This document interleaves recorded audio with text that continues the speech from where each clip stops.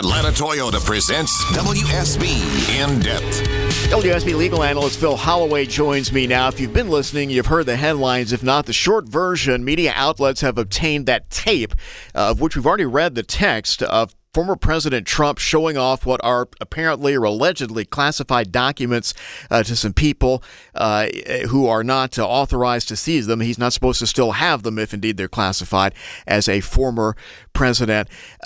This was obtained by CNN last night and quickly spread all around media and social media. And Phil, I guess the first thing is take Trump out of this and say that it's a tunneled Trump. Right. This seems about as asbestos glovey a smoking gun as there might be. Yes? No?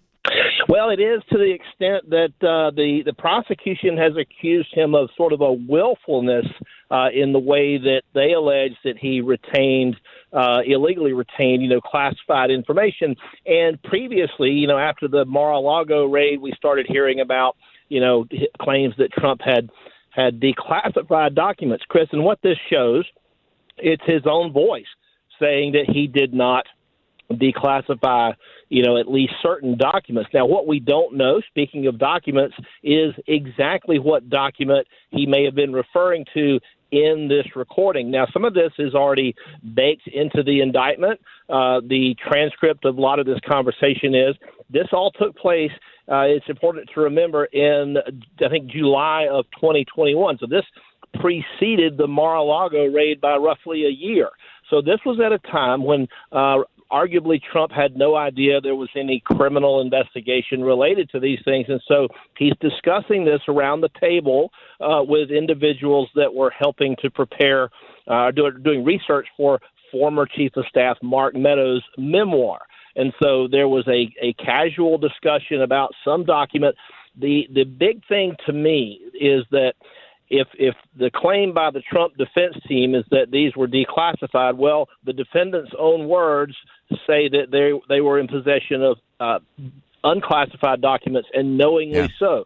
The other thing is that he went on television recently with Brett Baer on Fox News, I believe, and claimed that this was not a document necessarily, but maybe something like newspaper articles or something of that nature.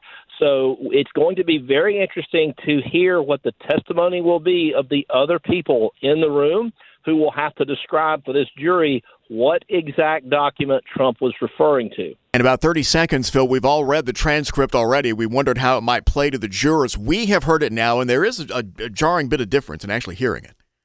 Oh, the written word is one thing. It's just cool words on a paper. But when we hear this, it develops a heat to it, an intensity when you hear the words of the former president casually sitting around a table discussing something where he says, this was, classified, very secret information. I could have declassified it, but now I can't. But it's being discussed in a very cavalier, casual way.